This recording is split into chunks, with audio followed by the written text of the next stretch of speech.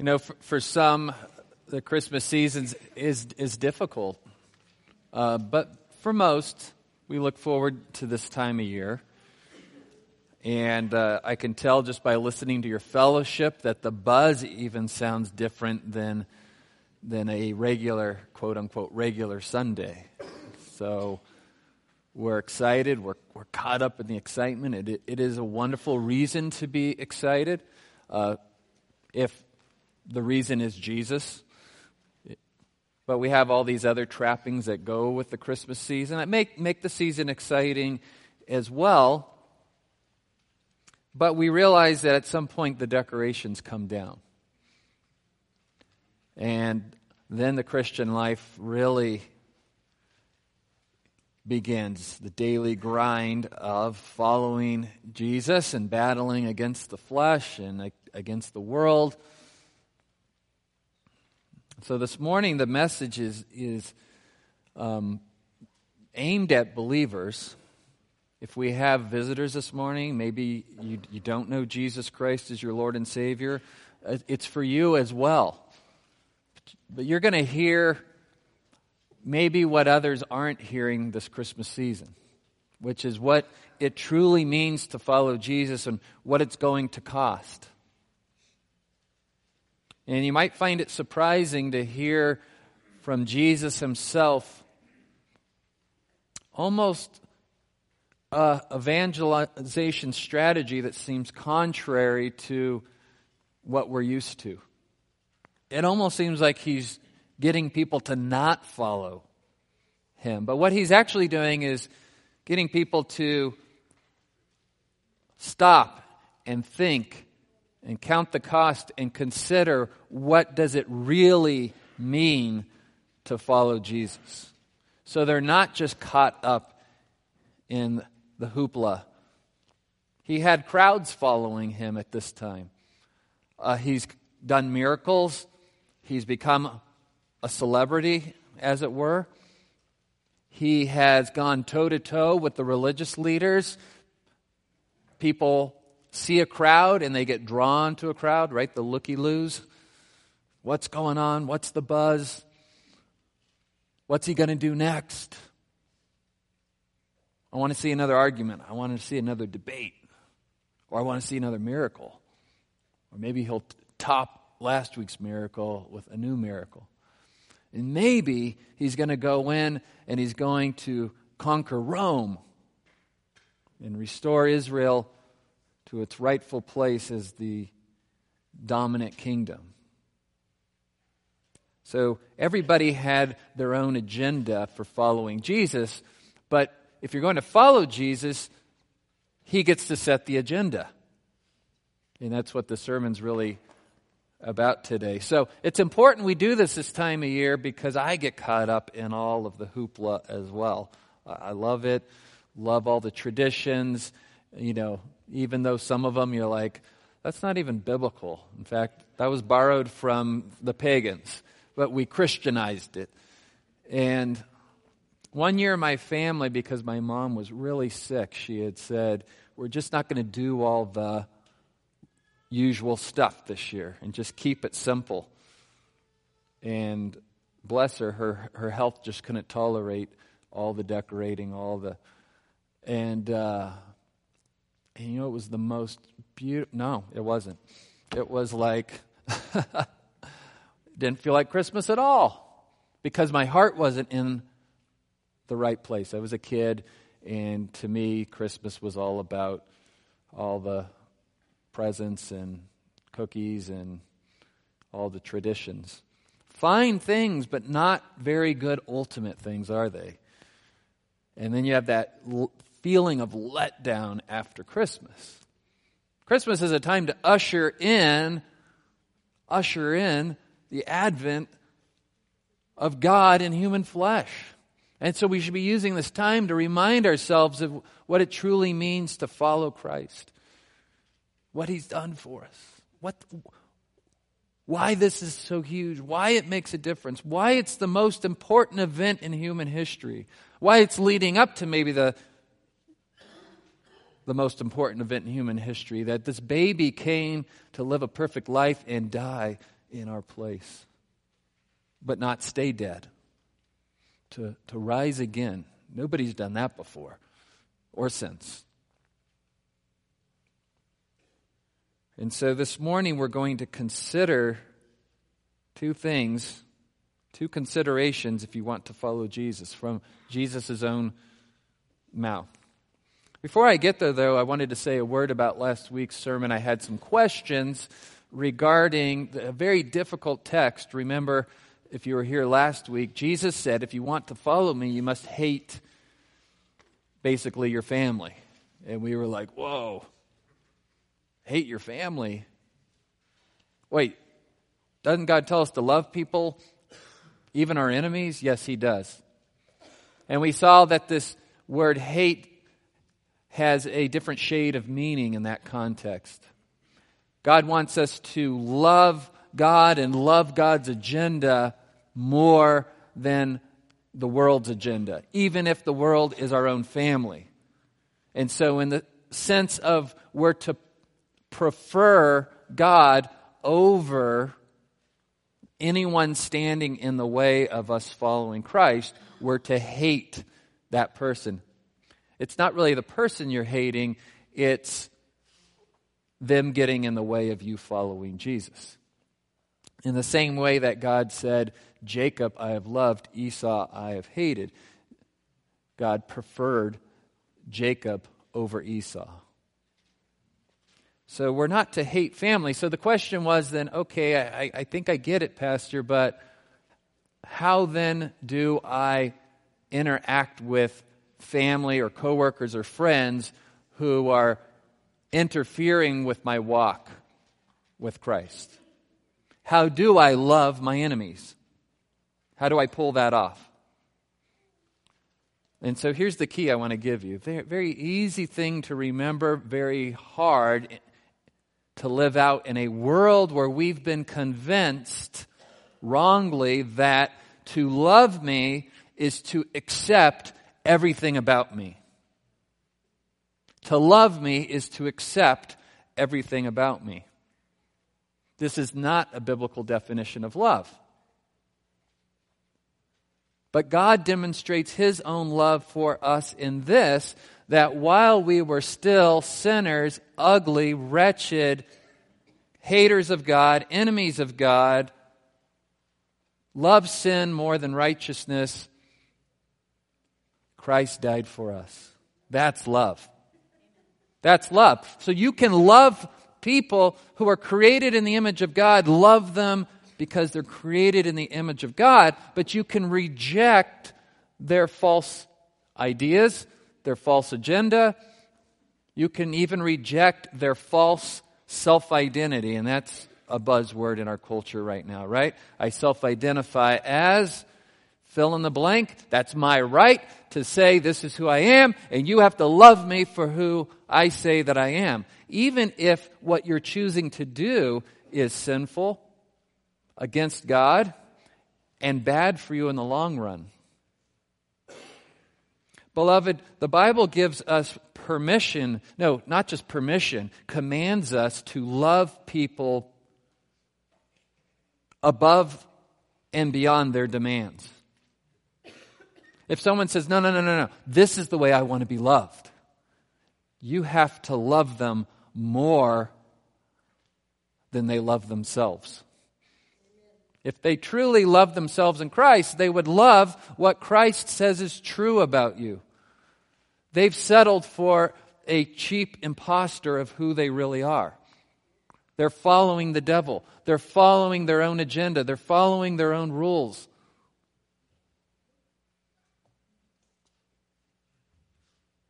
And yes, this is going to cause friction. This is going to cause us to butt heads.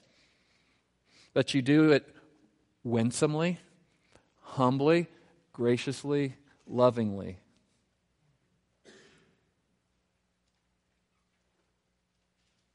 Well, you don't love me then.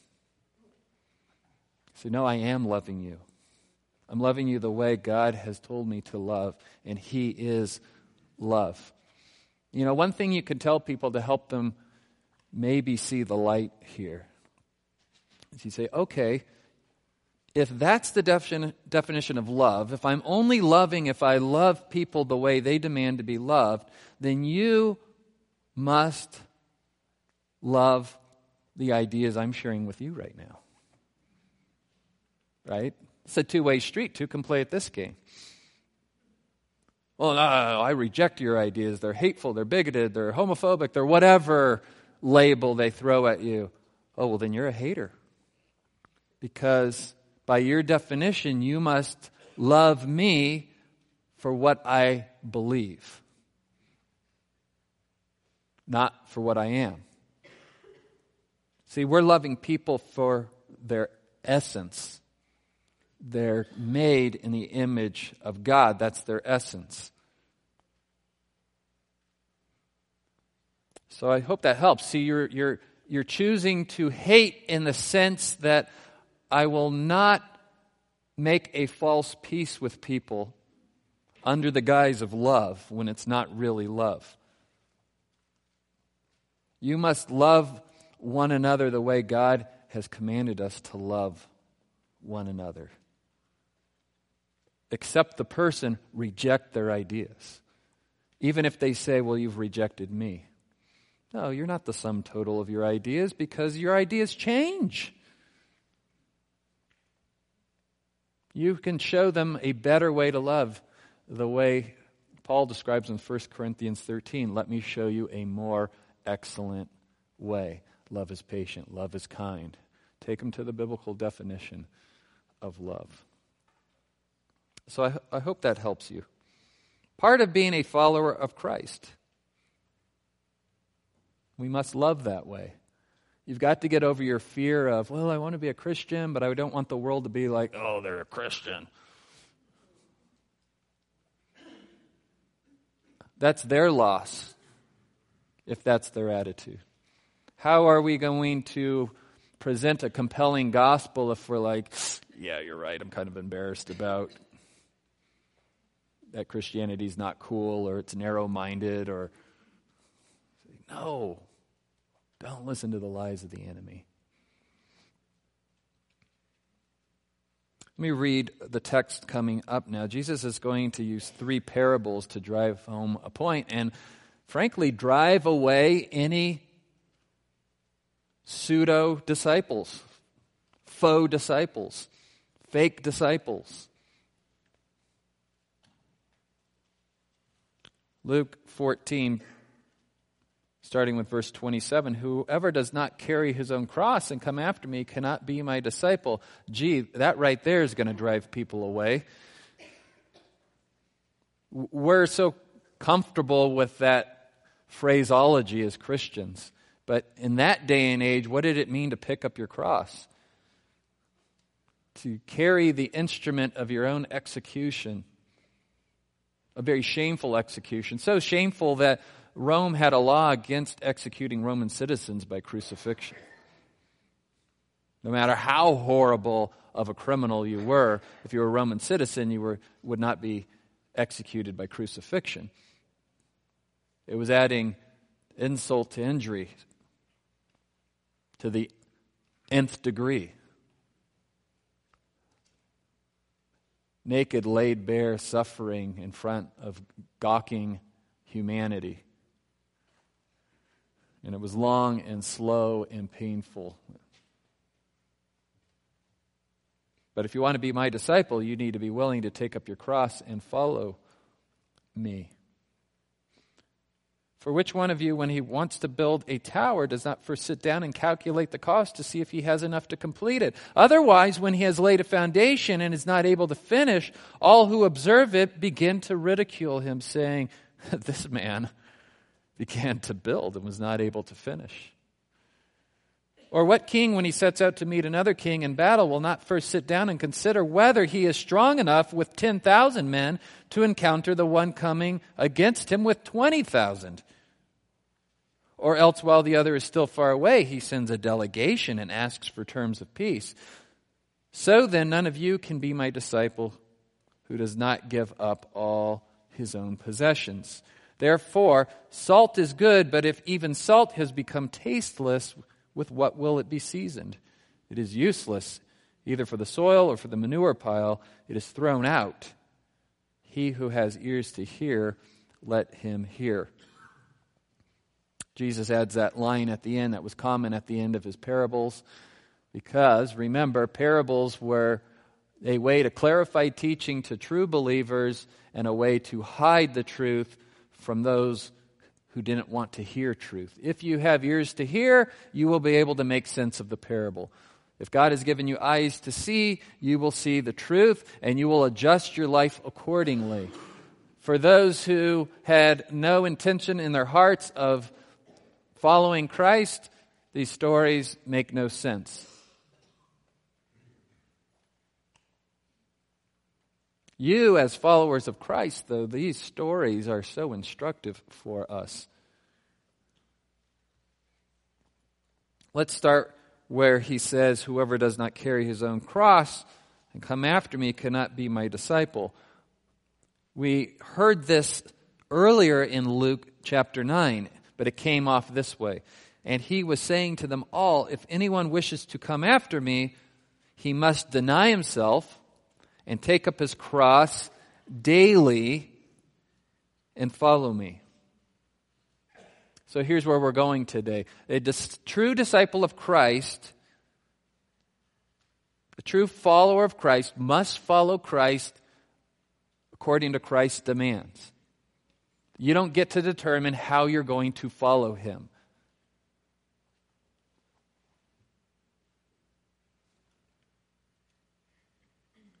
Jesus says, follow me. Okay, but I'm going to follow over here. No, follow me. Do as I do. Think as I think. Believe as I believe. Love as I love. Well, how long do we have to do this? This is hard. Daily. And all the way to the end. All the way to the end. Count the cost. Can you finish the tower? All the way to the end. These are the two elements. Are you willing to follow Christ daily? And will you do it all the way to the end?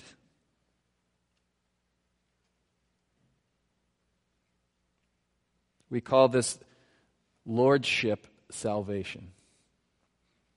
Lordship. Making Christ your Lord. Well, I want to get out of hell. Hey, so do I. But that's not the prize. That's not the prize.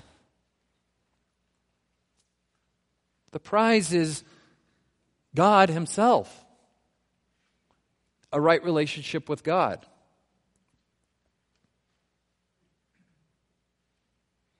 True followers of Christ die to self daily because they've come to realize and understand that what I was living for was leading to death. So I'm not going to follow Christ in such a way that I take all the stuff I had before Christ and I bring it with me. And I add Christ to the pile. You don't add Christ to the pile. You trade in the pile for Christ.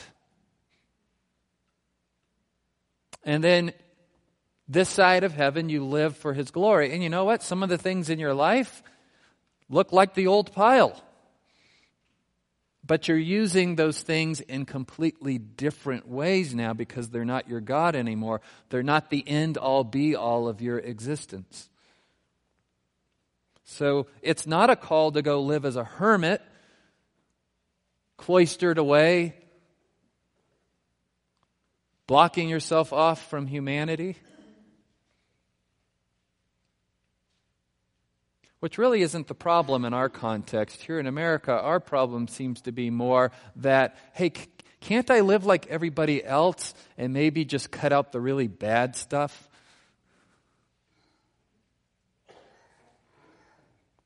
You know, I don't use profanity anymore.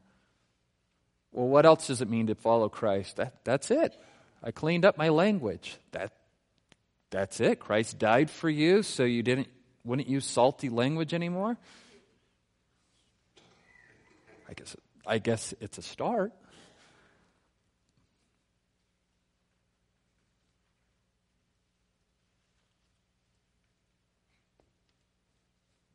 And people have their list of things that they gave up. And they don't understand their salvation. Because they're like, I think I've given up enough to be a real Christian. That's the wrong attitude. Completely wrong attitude. Christ did everything for us on the cross so that we could be transformed from the inside out. And yes, there will be real changes in our life, but it won't be have I made enough changes now for God to be happy with me? Remember, He died for you before you even knew you needed to make changes. So this is a sermon that's calling for change, but it's calling for change for the right reasons. So parable number 1, consideration number 1, are you willing to follow Him to the end? For which one of you, when he wants to build a tower, does not first sit down and calculate the cost to see if he has enough to complete it? We've got lots of builders in this church. Or maybe you've done a home renovation. I've been to those homes where they got halfway through the project and ran out of funds. It happens. Eventually they finish the project and it's beautiful, but every once in a while there's that house on Woodford Tehachapi. I don't know if somebody owns that house here. I don't want to insult you. But I think of this passage every time I drive by it. It's got the big beautiful turret. And I'm like, it's weathering. They're going to have to tear it down and start over soon. So I don't know, maybe there was a terrible tragedy. Maybe they did have the funds. I don't know. I don't want to jump to conclusions. I'm just saying it's a good picture of what Jesus is teaching here. Even more embarrassing in an honor-shame culture, to start a tower, you're halfway done and you can't finish it, and every time they pass it, oh, hey, Daddy, what's going on with that tower? Oh, that's Moses's, or Joe, or John. Everyone told him he didn't have enough to finish, but he wouldn't listen. And what do you do with half a tower? You can't sell it. You can't liquidate those assets. You can't get your investment back. Now remember, with parables, you don't take every little aspect of the parable and turn it into some spiritual truth. What's the point? Count the cost. Make sure you're willing to go the distance. So spiritually, before we whip everyone up into a frenzy and get them to make a decision for Christ, you got to sit down with them in a moment of quiet, sobriety, thinking straight. Are you willing to go the distance? Count the cost. Well, what's it going to cost me? Do I have to start going to church on Sunday? Oh dear. Wrong question. I'm going to lose out on my Sunday mornings. They're going to expect me to put some money in the basket, huh? Okay. Right? This is the wrong list. So when people ask you, well, what's the cost of following Christ? You tell them, okay, ready for this? It costs everything you have. Everything. But none of that buys your salvation. Well, that doesn't make any sense. Well, let me explain. Jesus paid it all on the cross because no one has enough money or good deeds or righteousness to buy their way into heaven. That's the good news. And say, oh, I see. The bad news is I have to give up everything. No, that's also the good news. Because it turns out all that stuff that you're hanging on to doesn't satisfy. Doesn't satisfy. There's a whole nother spiritual life that goes on for eternity, and this stuff, you can't take it with you. So Yes, it costs you everything, but you get everything. Well, wait a minute, I just gave up everything. How do I get everything? You get everything that truly matters. You get everything that truly matters. It's a great deal.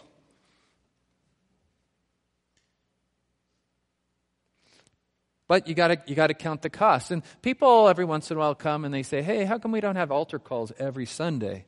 Not that altar calls are bad. We're supposed to invite. But there became a period of time in evangelicalism where the altar call became okay, well, here it comes. Crank up the music. Get everyone whipped up into a frenzy, emotional frenzy, and tell them to make a decision for Christ right there on the spot. And we're not leaving until somebody does.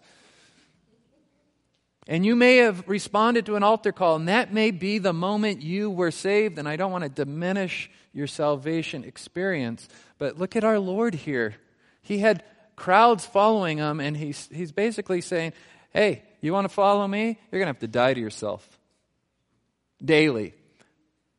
"Okay, I'm ready." You're not ready yet. You go count the cost. Think through what this is going to mean. And in this culture, I may lose my family. I might lose my friends. I might lose my business. I might lose my life. Yeah, that's right. But here's the deal. You thought you had life, and you don't. Leave all that behind and follow me, and you will truly have life, and you'll have life abundantly. So count the cost. And when you realize what you're truly getting in Christ, then it doesn't seem so costly.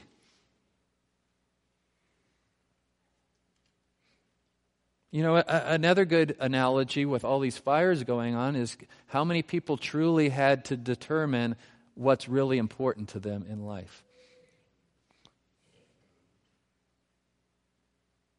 Maybe some people who lost their homes in the fire, God is going to use to show them that they have a chance to gain everything. To gain everything.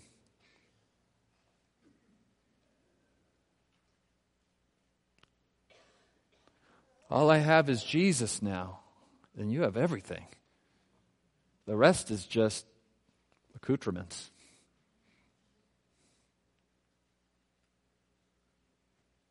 That's why he says you have to be willing to give up all your possessions. He's not saying go and sell everything, because then you'll be poor, and we're supposed to help the poor, so you're just becoming one of the poor. It's seeing your possessions in the right light, with the right perspective. They're not your God. They're not ultimate. They don't satisfy.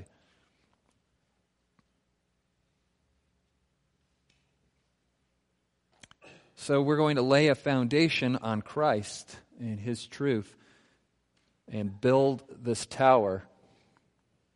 And our life is this tower that's going to bring glory and honor to God, not glory and honor to me. So count the cost. Are you willing to follow Him to the end? Isn't the Christian landscape unfortunately littered with lots of people who didn't count the cost? And it's a reproach on the name of Christ. It's embarrassing to His name. Hey, isn't that Joe? I thought he was some Christian. Remember? Oh yeah, he's the one who would go around the office telling everyone, to clean up their act and how we're all a bunch of pagans. Well, whatever happened to him? Oh, he ran off with someone else's wife. Didn't count the cost.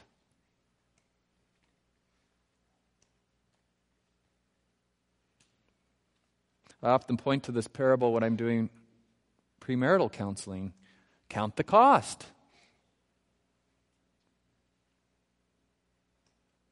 Oh, I did. It's going to be fun. It's going to be great. You need to die to yourself every day, both of you, in sickness and in health. Even when it doesn't seem fun, or they're not being as cute and or what seemed cute when you were dating suddenly has become annoying. Quirky can turn obnoxious real fast. Oh, he's doing that thing again. He's doing that thing again.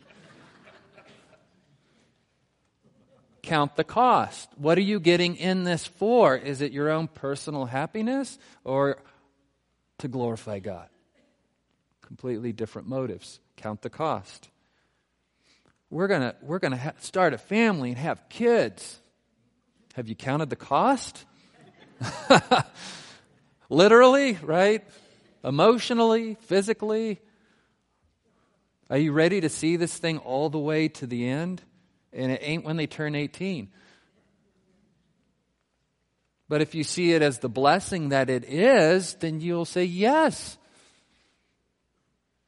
Even when it's hard and you need a reminder, yes, stick with it. This is a good thing. God says it's a good thing. Even when I don't feel like it's a good thing, it's a good thing. But you have to count the cost. Consideration number 2, then, are you willing to surrender on his terms of peace? So he uses this king meeting another king on the battlefield, and the king realizes he's overmatched. There's no way he's winning this battle. Isn't that beautiful imagery? Because that's like we're our own king. We want our own kingdom, and coming to Christ is, there's another king? Yeah. No, there's only one king and a bunch of would-be, wannabe kings. That's us. Or we could look at it this way, the way the Bible shows us, is that there's Christ and Antichrist. There's the true king and the poser, Satan. And anyone who's trying to be their own king is really following Satan. That's so hard to stomach. Well, I'm not a Satan worshiper. By definition, if you're not worshiping God, that's your king.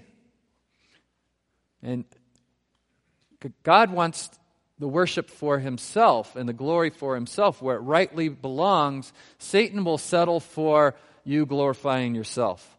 That's fine in his kingdom. As long as people aren't worshiping the true God, Satan's happy with that. Now, again, don't get caught up in the details of the parable, because it's not like God's only twice as big as our army. They're just round numbers. It's just something everybody would understand. You take an army out, the opposing army comes, you do a head count, and you go, we are outnumbered. We should strike a deal.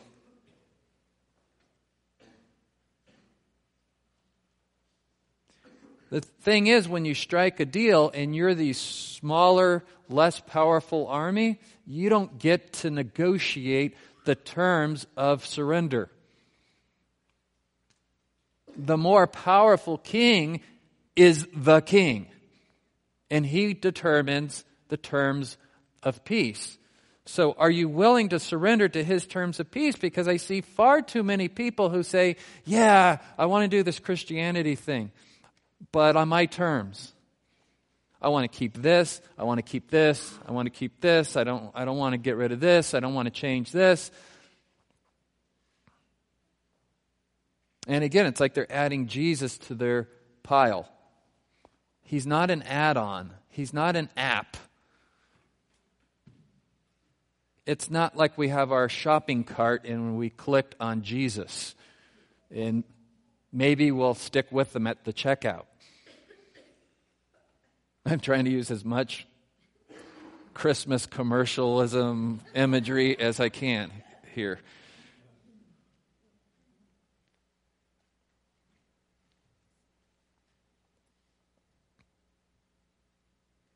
This too is a reproach on the name of Christ. If you're only following Jesus to get a better life and not following Jesus because it's the only path to life, then he says, don't bother following me. I'm not here to just give you a little bit better life.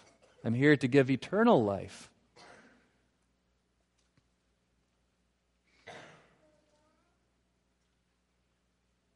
There was a controversy in evangelicalism, about 40 years ago, of the lordship salvation controversy. So the idea was you could lead people to a saving relationship with Jesus, and then later, hopefully, they would decide to make him Lord. But passages like this one and others make it clear that Jesus says, I will not be your Savior until I'm your Lord. Because what is he saving us from? Wanting to be our own Lord. So if you're offering the gift of salvation to people, what's he saving me from? You wanting to be your own Lord. Well, how do I get saved then? Acknowledge that you're not Lord, repent, turn from that, and follow Jesus as Lord. Well, what do I do with all this guilt from living like my own Lord all these years? Hey, he took care of it on the cross. He paid for all of that rebellion. He paid for it. You get the pardon.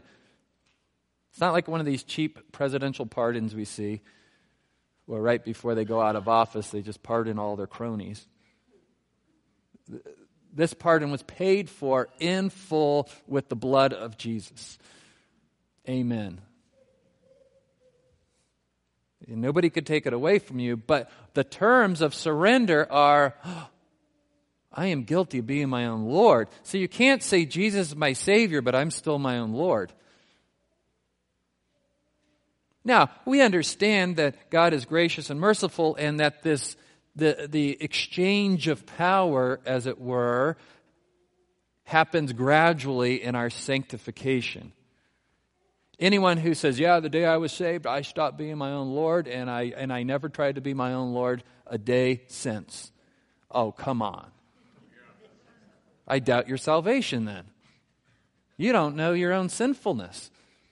Now, if you said, on the day I made Jesus my Lord and Savior, I acknowledged that I needed to stop being my own Lord, and Jesus became my Lord and Savior that day, but you know what? There's a lot of days I try to kick him off the throne. How foolish of me. Well, that sounds like a Christian.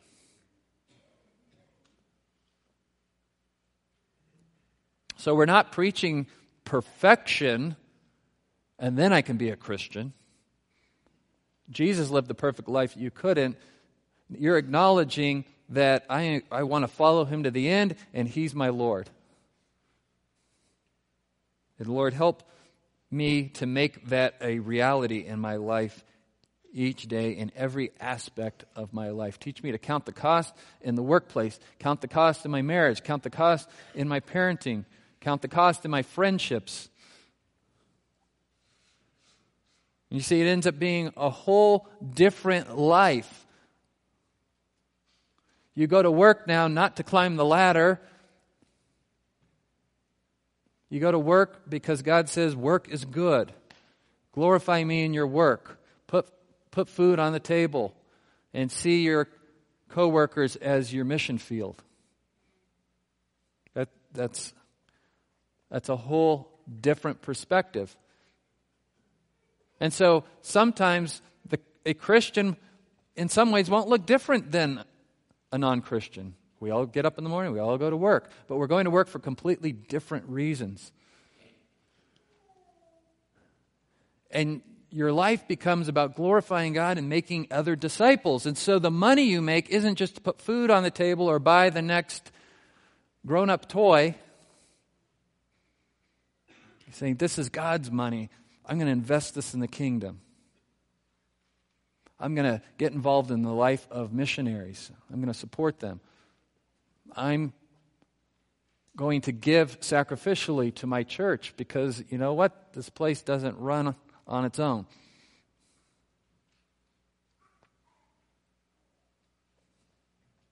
And you're like, oh, well, I know. Like these seats, though, I don't want my money to go to seats and chairs. I want it to go to important things. Look, let God sort out where all the money's going.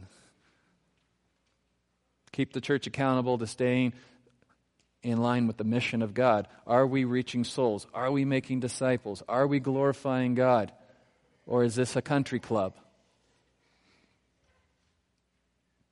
So if it becomes a country club, I don't blame you for not wanting to put your money here, but I don't think we are. Praise God.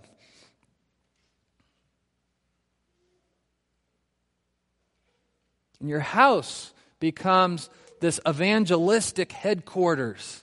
Every little family becomes an evangelistic unit, a missionary unit. We're inviting people over. Why? Because it's fun to have people over. Yes, it is, but have them over with a higher purpose. We might do devotions together. Maybe it's an unbelieving family and we're building relationships, and maybe hearing a prayer to bless the meal. Maybe they've never heard that before. Maybe they've never seen family worship. Hey, we're gonna read a little Christmas devotion.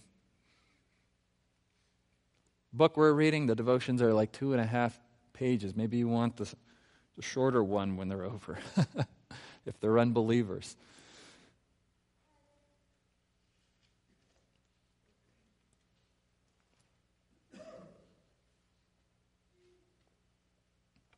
You're living your life for a much different purpose now. That's the terms of surrender.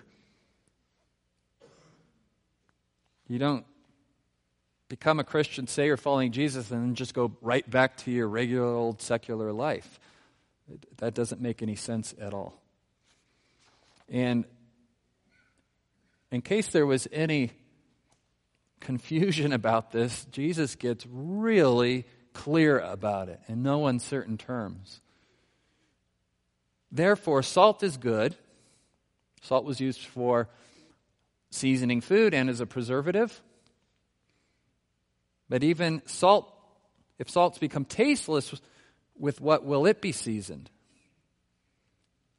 So in my study, I found out that salt from the Dead Sea becomes contaminated with gypsum sometimes and doesn't taste very good. And it's no good as a preservative. And it won't decompose, so it's no good as fertilizer or the manure pile. So you've got this big pile of useless salt. What do you do with it? It's utterly useless. This is exaggeration for effect. We hear you, Jesus. See, he knows that it will be our temptation to just kind of live enough of the Christian life that we can convince ourselves that we're salt, that we're useful in some way. But Jesus is saying, look, you either follow me completely or you're good for nothing. There's no just sticking a toe into the pool of Christianity. You dive in or you stay out of the pool.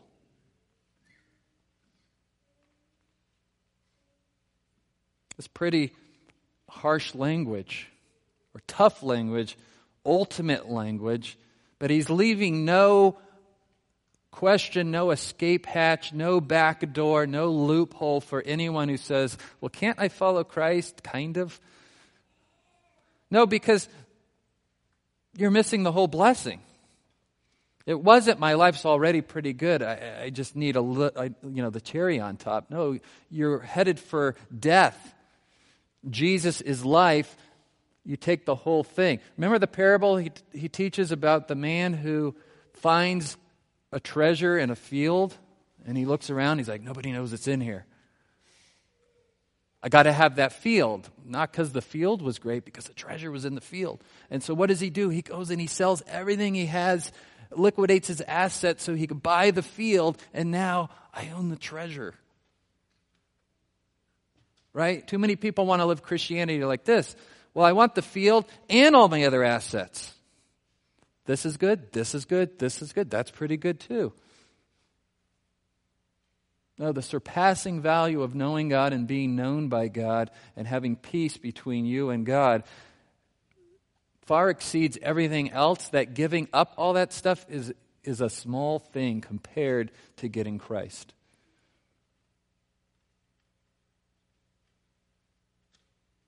This is what it means to pick up your cross daily. and follow him. I love this passage. It's a good one to close on. With Christmas coming, fix your eyes on Jesus. Fix your eyes on Jesus. Because when you go to count the cost, if you don't fix your eyes on the prize, then the cost seems too great. Oh man, I kind of have to give all that up. That's a lot. I've been working my whole life for all this stuff.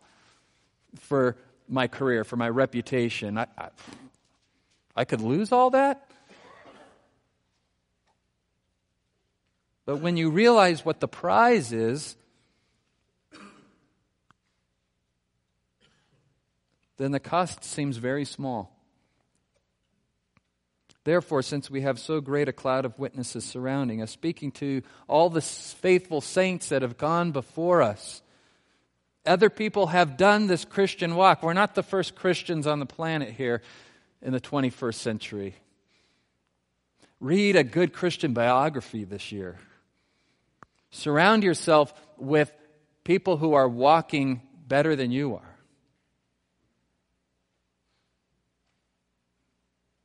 I'm excited about some of the new elders that are coming on because I'm like, these guys are going to inspire me to step up my game. I love counseling people, but if you only disciple other people and you're not discipled, how are you going to grow?